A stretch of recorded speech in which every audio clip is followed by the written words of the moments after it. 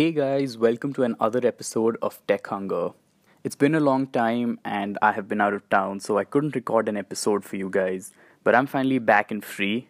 Today we're going to talk about the gaming console scene that's around these days. Now, the major manufacturers, Microsoft, Sony, have already announced their next generation consoles that are going to come next year. There's also a company that doesn't usually do gaming like Sony and Microsoft. They're going to compete with Microsoft and Sony. The kind of technology that they're bringing in might wipe the gaming industry as we know it today. When I say wipe, I mean the gaming console hardware may not be important anymore. I'm going to find out more about this, so let's get into it. This is Tech Hunger, and you're listening to Arjuna Brawl.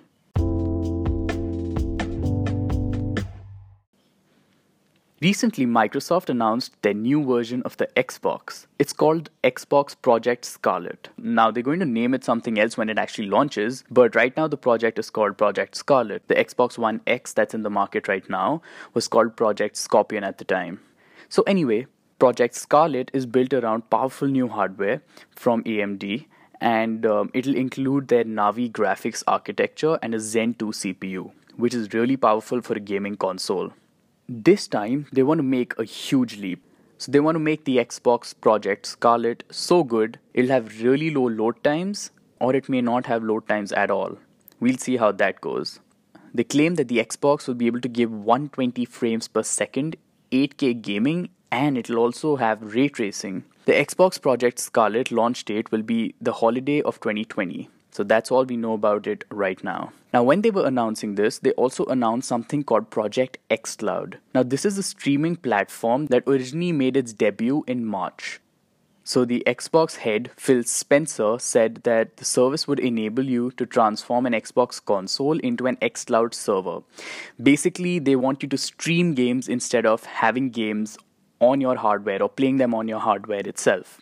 Now, this is basically a Netflix for gaming. In other news, Keanu Reeves showed up while this announcement was going on, and he announced that he will be in the new game Cyberpunk 2077.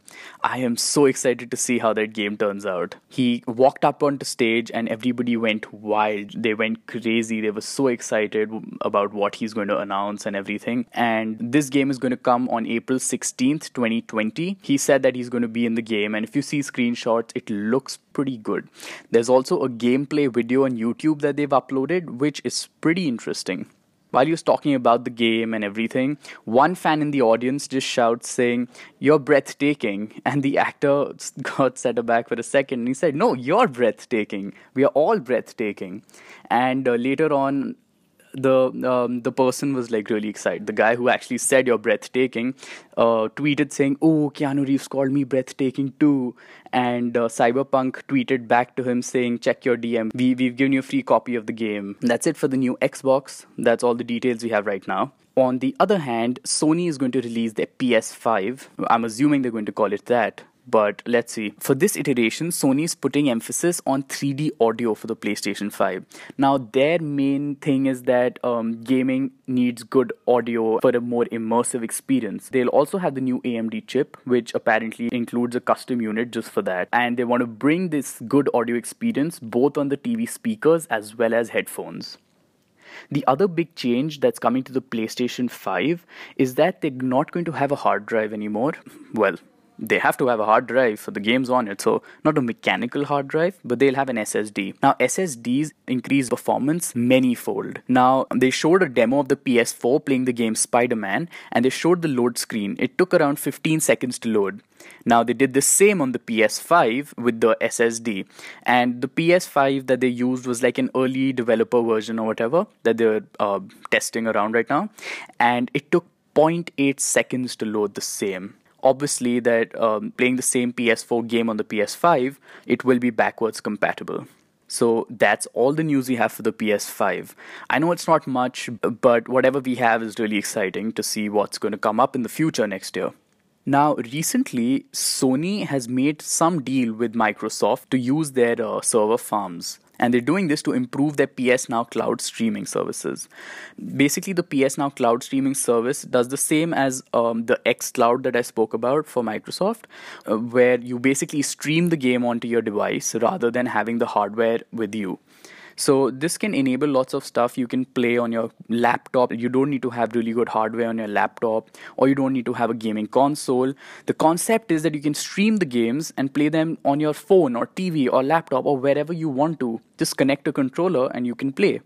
Now, this concept is upcoming, and lots of other companies have tried this in the past, but we don't know how it's going to turn out because the companies in the past could not crack the smoothness or the lag. They couldn't fix the lag and stuff like that. So it never actually caught on. But since Sony and Microsoft are also trying their hand at this, it might work out much better.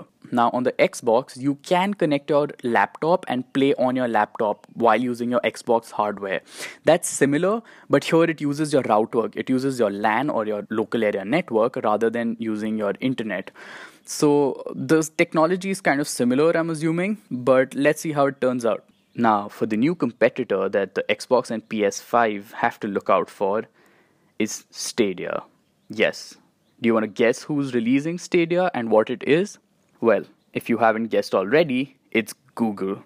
Google wants to enter the gaming market, and they want to enter with a bang.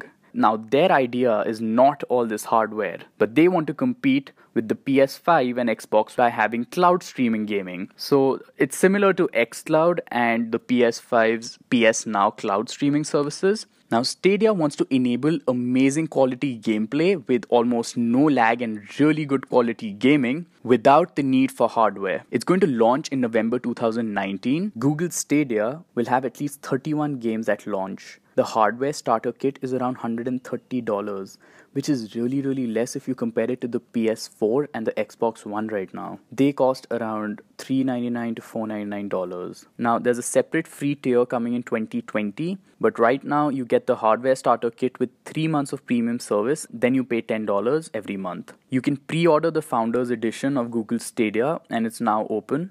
Google says that you can expect to buy and not actually rent the games for the same retail prices that you'd actually pay for the PlayStation or the Xbox. Now, in the beginning, it has a list of games. The popular ones are Assassin's Creed Odyssey, Borderlands 3, Doom, Shadow of the Tomb Raider, and Tom Clancy's Ghost Recon Breakpoint.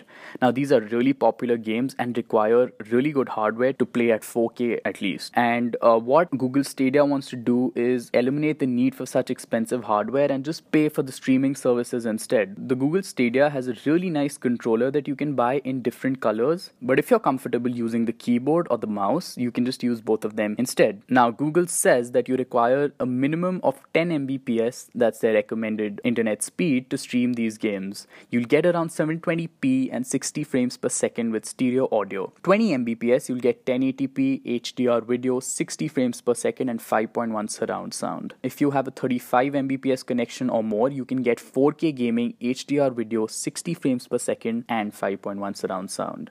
Now, for the US, the Founders Edition costs around $129. The Stadia Pro, which is a monthly cost, is $10 a month, and the Stadia controller is $70. Now, what Google says that, so technically, you could even play on your phone without requiring the crazy hardware that games usually require. You can just connect your Xbox controller to your iPhone or Android and play. But in the beginning, I think Google is limiting this gaming to the Google Pixel series, and you won't be able to play on iOS or other Android phones that you have. I'm sure in the future they'll enable it, but for the beginning, they want to keep this an only Pixel exclusive. So Google has been testing out Stadia for a long time now, and in the beginning, you could just go onto Chrome and just go to stadia.com or whatever website they had, and the game Assassin's Creed Odyssey would just start playing. They didn't let you choose the highest quality, but whatever quality they let you choose was playing pretty well if you see the gameplay videos.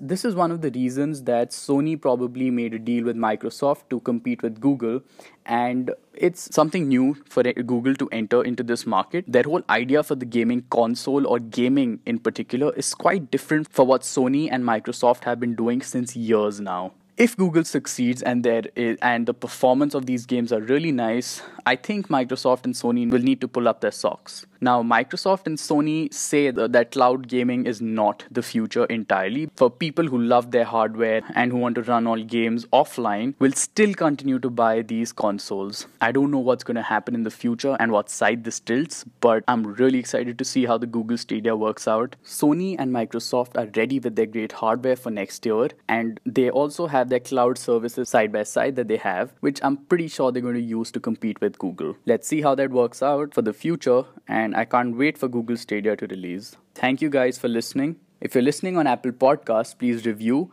rate, and subscribe. Follow me on my Instagram handle, which is tech_hunger. If you have any feedback, just DM me and I'll get back to you.